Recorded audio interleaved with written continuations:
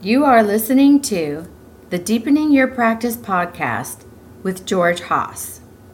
For more information, please visit our website at metagroup.org.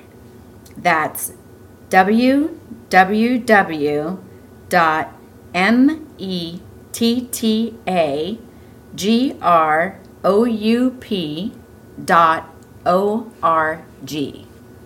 So welcome everybody. This is Deepening Your Practice. Deepening Your Practice is intended as an intermediate or advanced class. And what it really means is that I'm not going to be talking about basic meditation. I expect you already to know that.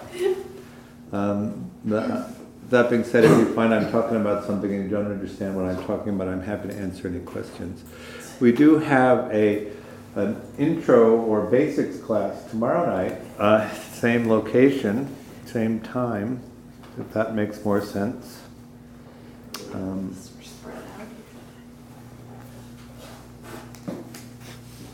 We're talking about Vedana tonight. Vedana is the Pali word for feelings or feeling tone, not emotions, but the quality of the sensing experience. So we have the capacity to sense and an object that can be sensed, and when they meet, we have contact of the sensing experience. And then in the quality or the experience of sensing, we find that the experience itself is pleasant, unpleasant, or neutral. And then in Buddhist thought, we also talk about feeling tones in terms of worldly and unworldly.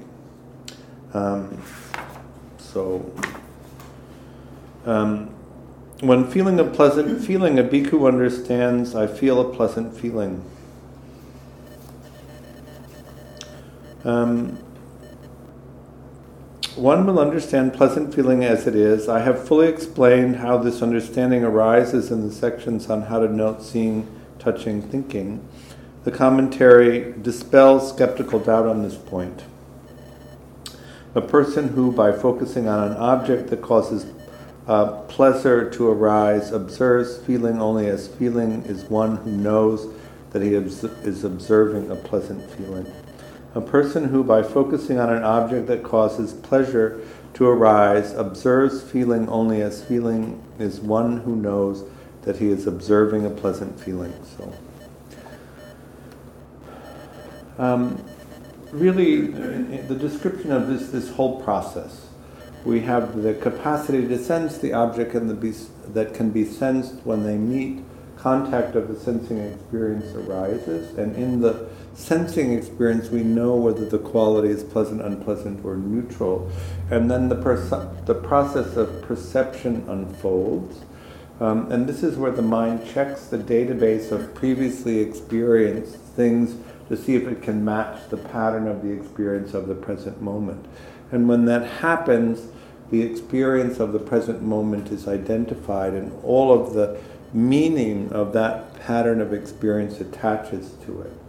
So if we've experienced the sensing of that particular pattern of experience before, in the process of identifying the pattern, all of the meaning that we've had associated with that happens. And then there's an examination of the history of how we responded to each of those experiences and the volition or the action that we'll take in response to the conditions of the present moment unfolds. Is that making sense? Yeah. The pleasant, unpleasant, or neutral aspect of that is important because it can color the perception of what's happening. If the experience of sensing it is unpleasant and we're not present and mindful for that, it can create a cascade that the experience itself is unpleasant, even though that may not always be the case. You were talking earlier about the experience of climbing. Often the sensations of exerting muscles of the body can be an unpleasant experience in the sensing of it, but it doesn't mean that the activity itself should be regarded as unpleasant and avoided. Right. The happiness that associated with external things that one loves or is fond of, one's spouse, children, clothing, property, estate, animals, gold, silver, and so on, or with internal things that one loves, one's eyesight, comfort, talent, skills, and so on, is called worldly pleasure. The Pali term literally means happiness that feeds on sensual pleasure. That is, happiness associated with sensual objects. It is also called home happiness. That is, happiness that dwells in the home of sensual satisfaction. When one enjoys the beauty or sweet voice of one's spouse, for example, that visual object or sound arouses happiness. Or when one feels happy when thinking about a good time one has had in the past, one should note all of these kinds of happiness as happy, according to the instruction. When feeling a pleasant feeling associated with a sensual object, one understands, I feel a pleasant feeling associated with a sensual object. So, in the simple way of talking about Vedana or feeling tone, we are moving in this description from the purely sensing activity into the process of perception, the meaning being attached. And so we can think in terms of worldly pleasure as things that we enjoy. Unworldly pleasure, a meditator whose awareness is constant and uninterrupted and whose insight knowledge is mature, experiences the arising and passing away of the six sense objects, arising at the six sense doors, and so understands their impermanent nature. Equating or relating this present object to other present objects or objects of the past, he or she then comes to understand that they are impermanent, unsatisfactory, and changing all the time. This realization arouses a type of happiness called unworldly pleasure. Happiness not associated with sensual objects. It is also called happiness associated with renunciation. When, by knowing the impermanent change, fading away, or cessation of forms, one sees as it actually is with proper wisdom, that forms both formally and now are all impermanent, suffering, and subject to change, joy arises. Such joy as this is called joy based on renunciation. So we're beginning to make this discernment between the insight into the nature of liberation in a way, that we begin to see in each sensing moment that these qualities of the true nature of things are present, that each sensing experience arises and passes, that everything is impermanent, that there is no self that is experiencing these things, that even the sense of self arises and passes, and that everything is unsatisfactory in the way that Buddhist thought is around the unsatisfactory nature of things, which is that we live in human bodies which will grow old, get sick, and die.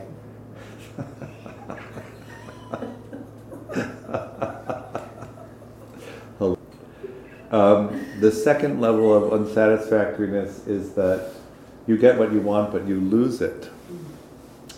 Nothing is exempt from that. You don't get what you want, or you have to put up with things that you don't want. That's second.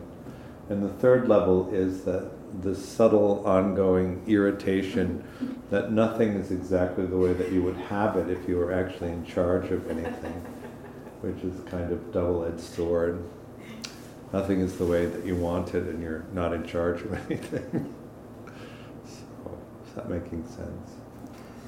I have a question. So, what you're describing, even when Buddhism talks about, what are these called, the three things? The three characteristics. That exists within not ultimate reality, but within like the self, right? Well, like characterizing both when the self's present and then. Ultimate reality is the sensing experience, Right. and conceptual reality is the thing that we make the sensing experience into.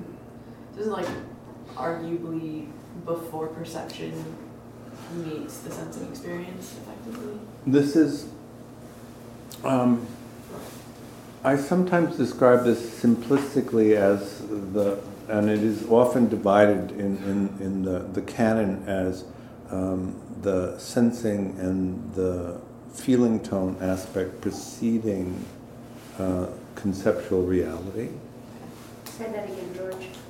That the capacity to sense and the quality of the sensing experience is ultimate reality, and that precedes the conceptual reality that we make out of the sensing experience. But it was also just described in this process of perception where the understanding of what it is associated with it. And so that it isn't as distinct or clear. And also that understand that mind attaches, and the knowingness of what it is, or the understanding of what perceptual reality is after the feeling tone quality of it. This isn't, I feel like that it's gonna, perception and mind and all those things that come after are gonna impact how we view Vegna, or how we view the sensing experience, whether it's pleasant or unpleasant. The quality of sensing experience is very slow to change, whereas the craving, aversion, unconsciousness element that attaches, or any of the hindrances that attach after it's been formed into perceptual reality, is different from Vedana. So what you'll notice is there's the sensing experience, then there's the Vedana, and then there's either the equanimity or the attachment of hindrances in each of the moments of manifesting consciousness. It's like a delay. And which is different than awareness knowing that happening. The reason that I like to describe this long chain is so that you can begin to pay attention to the thing unfolding. In each moment, this whole chain of operation happens, and the sensing experience is turned into perceptual reality. Really what we want to do is touch into conceptual reality and then touch back into ultimate reality, or the sensing experience, because we begin to develop the capacity to determine whether the way that we form the sense of self and world is an accurate reflection of what we're sensing, and not a totally distorted perception. The mind state fills in like a filter, that the sensing experience is filtered through, and then we create conceptual reality.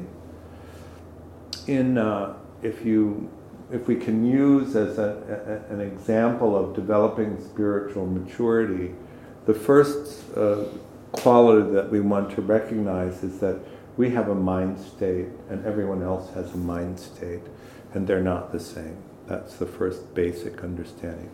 That you perceive and create conceptual reality based on your conditioning, and everybody else does the same thing. So that even though you're experiencing the same event, because your conditioning is different than theirs, you are going to create a conceptual model of what's happening that's different from everyone else. You would have learned this in early childhood if you had attentive caregivers. But if you didn't have attentive caregivers, you might not have developed this understanding. And so you may, people with an untrained mind often think that the way that they're experiencing things is the way that it is, and that everybody else is experiencing it in the same way. This is delusion, right? The first basic understanding is that I have my own mind state and my own mind states and my own conditioning, and I have my own way of sensing, and I experience the present moment, and then I form it into a conceptual representation of what I'm sensing. And that's unique to me because my conditioning is unique. And everybody else is doing the same thing. so that everybody else has their own unique experience of what the present moment is. The second examination of spiritual maturity would be this process of constantly examining what you've made and then touching into the sensing the sensing experience to make sure that the thing that you've made is an accurate representation of the sensing experience and not grossly distorted by the mind state that might be present. So you get used to this. This is the sensing experience. This is the quality of the sensing experience. This is the mind state, and this is the conceptual reality that I've created out of the sensing experience. And is the mind totally equanimous, so that it's an accurate reflection, or is the mind state distorted by anger or desire or something that would create an impression out of the sensing experience which includes that distortion? Is that making sense? Mm-hmm. And then we add this second part. We can, this worldly or unworldly. In understanding that everything is impermanent, we notice the arising and passing of everything. So this is unworldly pleasure, right? We know that there's no self, so that we notice the arising and passing of self, and we don't cling to the permanence of self. We know that the world, in terms of the human experience, is unsatisfactory in the ways that it's unsatisfactory, which is we're in bodies that will age, that will become painful, that will get sick, that will die. And so in each moment we're aware of those characteristics. This is the unworldly pleasure, and in seeing them we take pleasure in understanding this. The main reason why I think this is so important is because it puts us at a crossroads where in one direction is nihilism. We understand that nothing lasts, and so we can take on this belief that therefore nothing matters and it's not worth doing anything really. And then in the other direction is this idea of fully engaging each moment because we know the moment will end.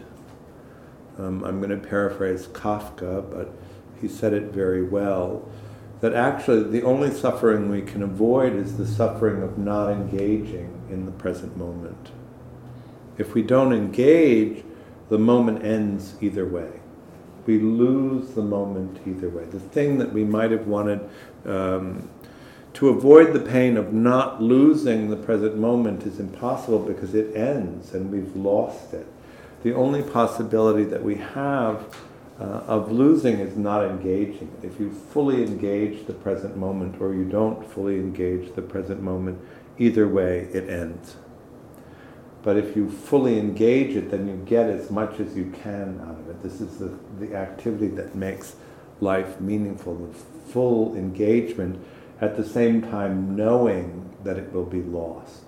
So you don't go in with the delusion that somehow you're going to make it last or that it will last, you know.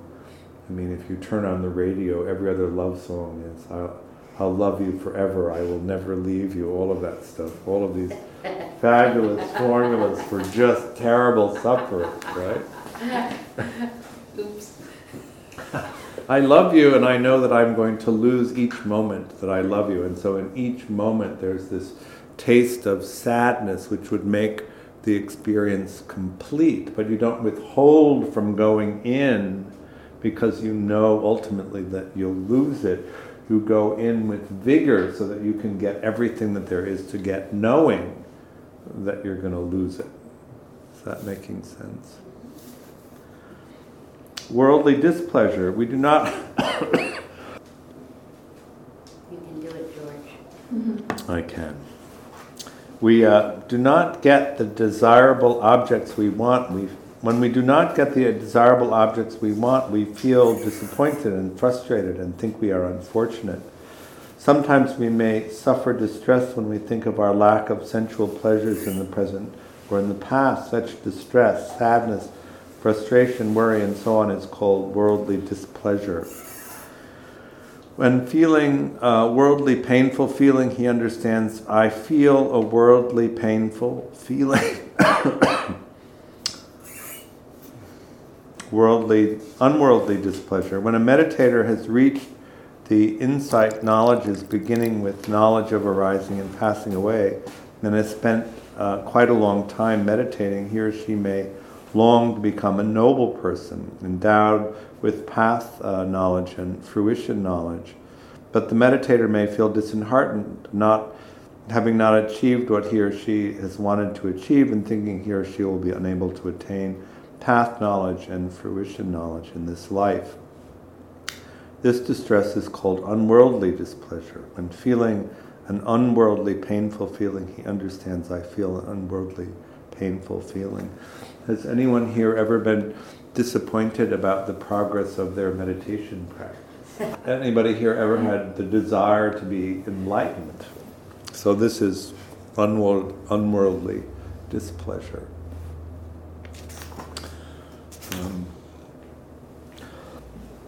Worldly neither displeasure nor pleasure. Ordinary spiritually blind people often feel neither happy nor unhappy when they encounter a sensual object that is neither pleasant or unpleasant. However, they are not aware of this, cannot give up the object and relate to it with attachment. This kind of feeling is called worldly neither displeasure or pleasure.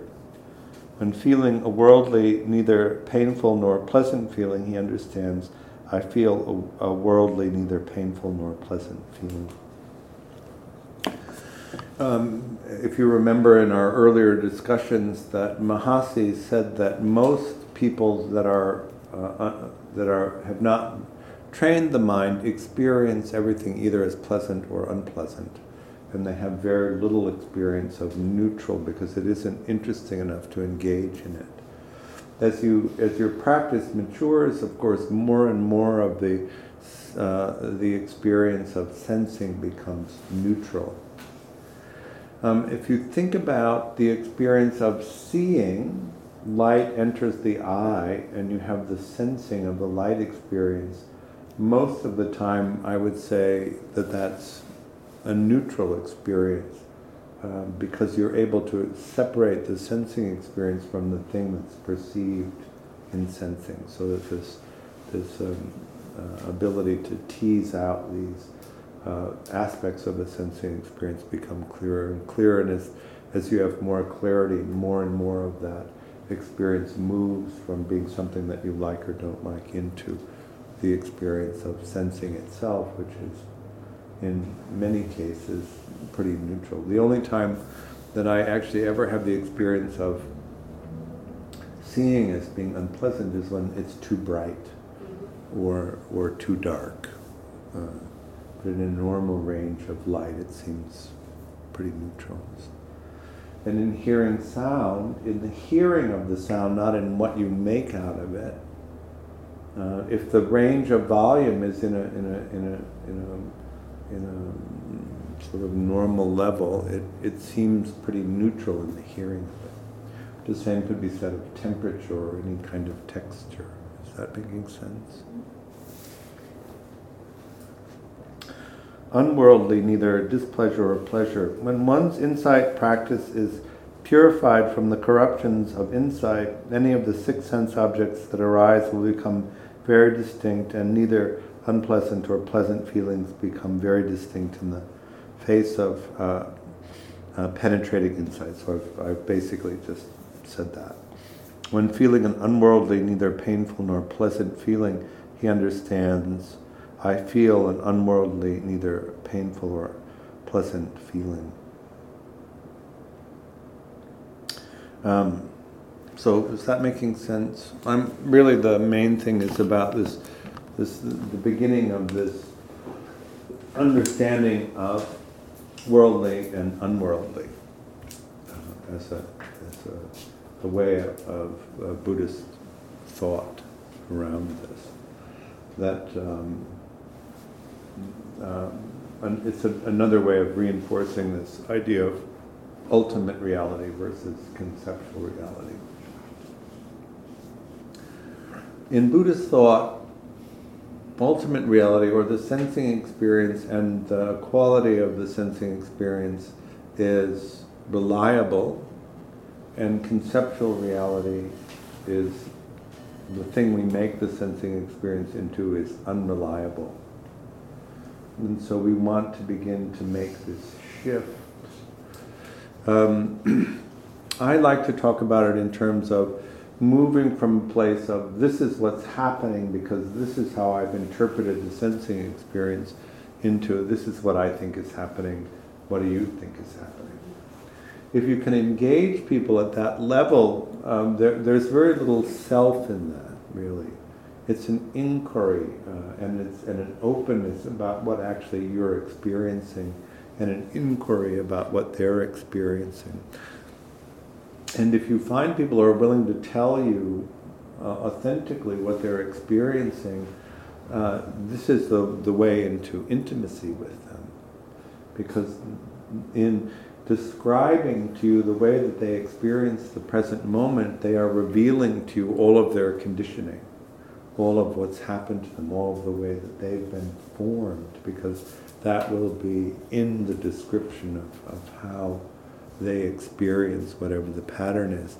And if you let them in on how you authentically experience the present moment, then they have a window into seeing and understanding your conditioning, and this is this intimacy that's so meaningful. I think you really get to know them, and they get to know you, and in seeing the differences in perception of the experience of the present moment, it deepens your insight into an understanding of not self, of impermanence, and of dukkha. Because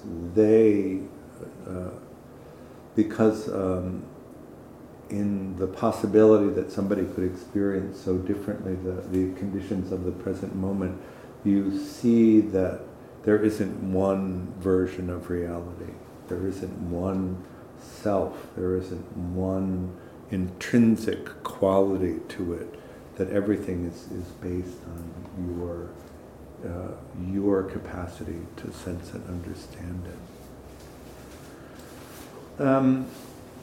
If we talk about the development of spiritual maturity, then here we are again. The first thing is to understand that you have a mind state, and they have a mind state, or they have a mind or a body-mind experience, and they have one, and that they're different, and that everyone has one, and everyone's is different. The second is this aspect of touching into the thing that we've created out of the sensing experience, into the sensing experience, in a constant back and forth to evaluate whether we've made an accurate representation or not, that the way that we are experiencing it is actually a close or a facsimile of what's happening. Have you ever gotten something terribly wrong? Ever misunderstood what was happening badly? If you come at that from a place of this is what I think is going on, or this is what my experience of this in the moment is, that's very different than saying this is what's happening and you have to comply with my view of it. Is that making sense? And so what we begin to notice is this next level where your mind state has an effect on the people that you're engaged with, and their mind state has an effect on you. And if you're in an open dialogue about this, then you can know how this affects you. If somebody reacts to you with kindness, how do you relate to that differently than if somebody reacts to you with anger? Do you notice that? How that's different? If somebody reacts to you with anger, most of us don't experience the content of what they're saying. We just begin to defend against being attacked. If somebody is reassuring that what they're saying isn't going to lead to them abandoning you, you're more willing to hear what they're saying than if you're frightened in response to what they're saying that they'll leave you. We're very sensitive to these things. As we continue to develop this spiritual maturity, we notice that there's a regulating effect that you can have. Your mind state can have an emotional regulating effect on someone else, and their mind state can have a regulating effect on you, or a dysregulating effect. And that you have agency in how you operate, that you can have a regulating effect on your own mind state and a regulating effect on somebody else, or a dysregulating effect. Is that making sense? That the next level of this is to understand that you have an agenda and that they have an agenda, and that they may not be the same agenda. And so that you can begin to be open to understanding what your agenda is, and you can be authentic in your expression of this so that you don't have to engage in manipulation. And you can also hopefully be engaging with someone else who is open about what their agenda is, so that they don't have to engage in manipulating you to get what they want. And then the last one in this grouping of the basic skills of spiritual maturity is in understanding that some experiences have meaning and some don't. And can you explore in such a way that you identify what's meaningful to you? And can you notice that other people engage in exploration that may be meaningful to them? If you learn to explore, is anybody else getting warm?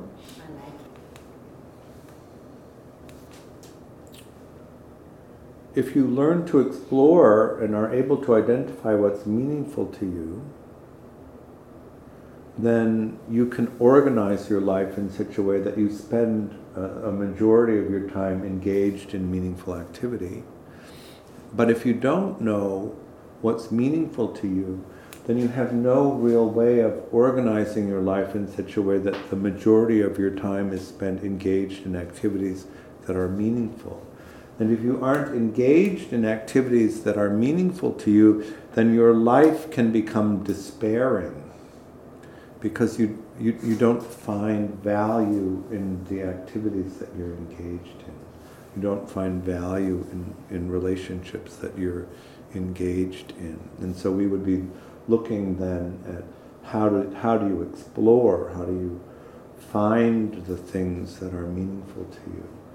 And in a true exploration, you'll be looking at things that are meaningful to you, regardless of whether other people find them meaningful or not, or other people find them valuable or not. And you would be willing then to engage in those activities that have meaning because they resonate with you and it's your life. Is that making sense? So this is this process. We've come to the end of the section on what would be the first and second foundations, which is the sensing experience itself and the conversation around Vedana or feeling tones. And we'll begin talking about mind next. So in mind, we typically talk about these mind states, which are, in the traditional sense, 8 pairs. Is the mind craving, or is the mind not craving? Is the mind aversive or not aversive? Is the mind deluded or not deluded? Is the mind sleepy or is the mind agitated? Is the mind contracted or is the mind expansive? Is the mind concentrated or not concentrated? Is the mind surpassable or unsurpassable? This refers to jhanic states. If you're in the 4th jhana, the mind is considered unsurpassable, but if you're not in the 4th jhana, it's considered surpassable. What's a jhana? A jhana is a highly concentrated state, which has 5 characteristics in the beginning. The first is that you place your attention on an object of meditation. The second is you sustain your attention on that object. the counting that we do? Then piti arises. Piti is a word that means rapture or energy, so that you notice the body is overtaken by energy. Sukha is a word that means bliss, often translated as bliss. And then ekagata means one-pointedness. So if all of those characteristics are present, you're in the first jhana.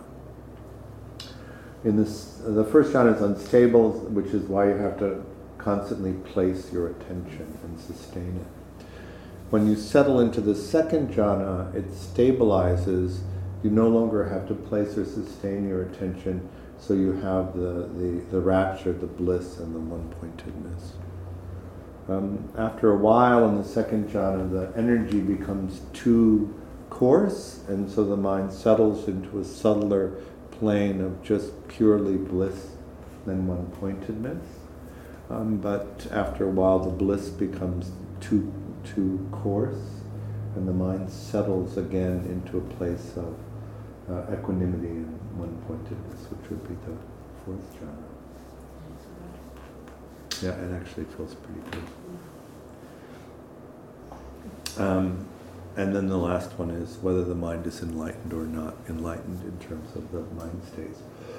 I also like to talk about attachment mind states because it's so useful in terms of developing the capacity to explore and begin to arrange relationships that are supportive. One of the other things I like about talking about attachment is that it's a picture. I was thinking of the metaphor. Is it easier to put together a jigsaw puzzle if you have the box top that shows you the picture of what you're looking to put together, or if you don't have the box top? If you had an idea of what you were looking for, then it would be easier to find. And so in the description of attachment strategies, you have these elaborate descriptions of mind states that are easier to find than simply going after the descriptions of the mind state that the traditional Buddhist literature talks about. In discovering these attachment mind states, you discover the method you need of exploring so that you can then begin to look for the mind states that are described in the traditional Buddhist literature, knowing what the process is of finding them. Is that making sense? So that in these detailed descriptions of the way that the body-mind tends to be conditioned through the attachment lens, you can see more easily the nature of conditioning itself, and so that when you move beyond the attachment descriptions into the subtler aspects of the body-mind experience, it's easier to see them. Is that making sense? Also, as householders, it's useful to have relationships that are supportive of practice, and if you form secure attachments with other people, it's a more reliable support system, so that it makes it easier to go into some of the conditioning that may be more difficult to address. Also making sense? So, tonight let's do a meditation. I want to do a see, hear, feel meditation, and we'll make a division between in and out in that. And then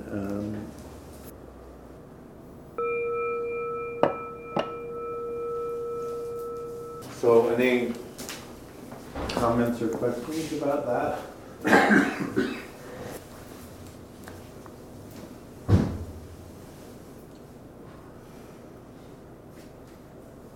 I was kind of expecting you to do Vedana before worldly or unworldly. Why do you feel in worldly pleasant versus the opposite?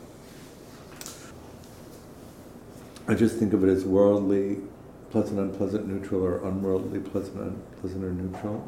But you could do it either way. I don't really remember what the difference between worldly and unworldly is. Okay. I had to stop at pleasant or Okay. unpleasant. Can you remind me? Sure. Or dinner.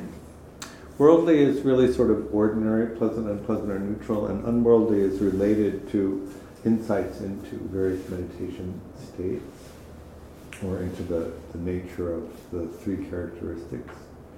It's more advanced than I meant, right? Well, you may not have investigated it yet to know, is the quality, and we weren't really doing a meditation that necessarily would have led to an unworldly experience. So for instance, if you were noting arising and passing, then you would have maybe a higher chance of noticing an unworldly pleasant experience, of being able to note that. Or if you're noting no self, or you were noting some aspect of unsatisfaction, easier to discover than in this. Is that making sense? Yeah.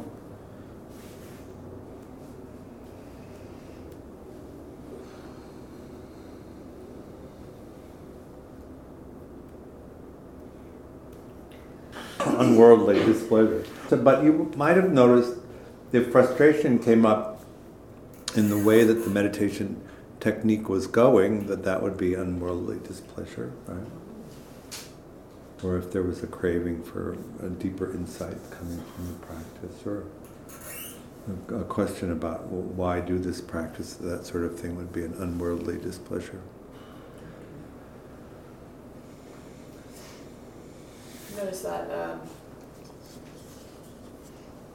I see in a lot more than I hear in, or at least it does feel like it's first. So if I'm seeing in, I might have some like commentary about that, but it's like just I don't have a lot of hearing in much anymore, or whereas like seeing in just have like a lot of flashes, and then those moments I'm not it's like an unconscious thing, so it's like feeling into the sensation of it's quite difficult because by the time I realize it, it's past. Right. So it may be that see-in does precede herein because it's a more primitive mechanism.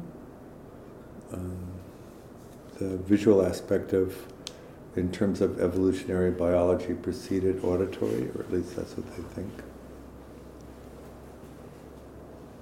Usually feels pretty linked. Like So that might have been an unworldly, pleasant experience to that insight, if you noticed it. I see a lot of present time stamina, trying to maintain present time awareness, laziness of the conscious mind. It's just getting that stamina. So I didn't really note this time. It was just extinguishing any sense of condition arising.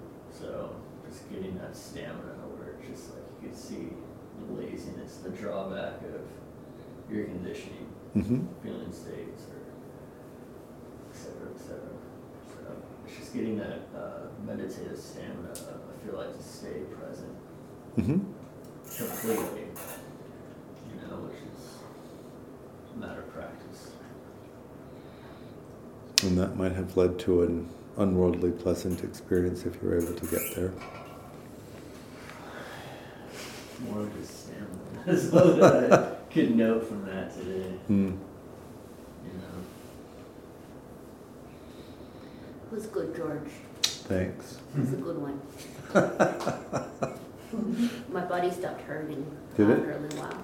Good. Yeah, that was cool. Concentration? It was like I just sort of experienced it as it was unpleasant. Is it your body is hurting externally? Is it feel out? Yes. Right. So I was experiencing my bodily pain as unpleasant, and then I don't know what happened, but it just shifted into neutral. Oh, good. And then I started to feel the pain pool. What do you call it? The Pool of poison and pain. What poison and pain? In here, the broken heart syndrome stuff, and then is it a decision to experience it as neutral? Because it felt like just a decision. Like it felt like compressing and unpleasant, and then it felt like a choice to experience it as neutral. What's that about? That might actually be the next part, mind, not the actual feeling tone aspect. Fascinating. Because mind is easier to change than the feeling tone aspect. Fascinating. So I have to go deeper. And then it's turning into something else that becomes pleasant. It's breaking up, sort of, is that, and then it maybe transitions to, that's the distinguishing factor. Is it pleasant or is it neutral? Because it's like the mind thinks that it's pleasant just because it doesn't hurt anymore. Right. But really, I'm not sure if it's actually pleasant. Well, it just depends whether it's the quality of feeling or is it the quality of the thing that you've made it into. Right. That's the decision. Dude, it's gnarly. I get stuck. No. Anyone else? All right. If you're not on our email list and you would like to be, put your name on here and we'll add you to the email list. Anybody? So I want to be on your email list, George. Also, you forgot to text me the link about the Kenny. So. Oh, okay. Yeah, I so can. I can forward it to you. This is deepening your practice, so I'm always talking about ways to deepen your practice. One of those ways is to go on retreat. I have some flyers out there for our next retreat, which is starting in December up in the Sierra Nevadas. We also have some intensive classes coming up, which are starting in March. We're going to do a level 1 Meaningful Life, which is an informational class around meditation techniques and also around attachment theory. And then we're also going to do, for the first time, a level 2 class. The level 2 class for Meaningful Life will include in the class IPF, which is Idealized Parent Figure Protocol, which is a guided meditation which is meant to shift attachment toward more secure functioning through a meditation technique. It's really, I think, quite an exciting thing. And it'll be at a group level, but you'll also be working with a meditation mentor in the class so that you could go more specifically into your individual conditioning if you wanted to. We're also going to do meditation interventions for the addiction process class, which is exploring using meditation as a way of addressing relapse. So those 3 classes will start in March. I do one-on-one mentoring, so there's a flyer out there for that if that's interesting. So that would be an ongoing dialogue with me as a meditation teacher. Some people find that that's useful. I find it useful. Thank you.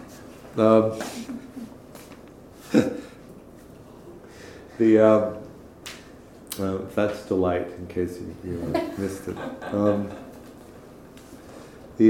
I also think that having a daily meditation practice is important, and so if you've had trouble establishing a daily meditation practice, we do morning meditation, which is a live conference call at 7:30 in the morning, Monday through Saturday. So I have a flyer out there for that. They'll give you a free month for that to see whether that's something useful to you. The classes here are offered on a dana basis. Dana is the Pali word for generosity, and the suggested dana here is $20 per class. I have a bowl out there for cash, and I can also take credit cards or debit cards. But you should give it a level that is really commiserate with your resources. If $20 doesn't mean that much to you, then give it a level that feels generous. If $20 is a good level, give it that level. If $20 is too much, give it a level that's commiserate with your resources. But each time you come, do consider giving something, because the practice of generosity is really a practice for yourself to open the heart. I think that's good. If you've used a cushion or something, please put it back, and we'll see you next time. Thank you. Thank you.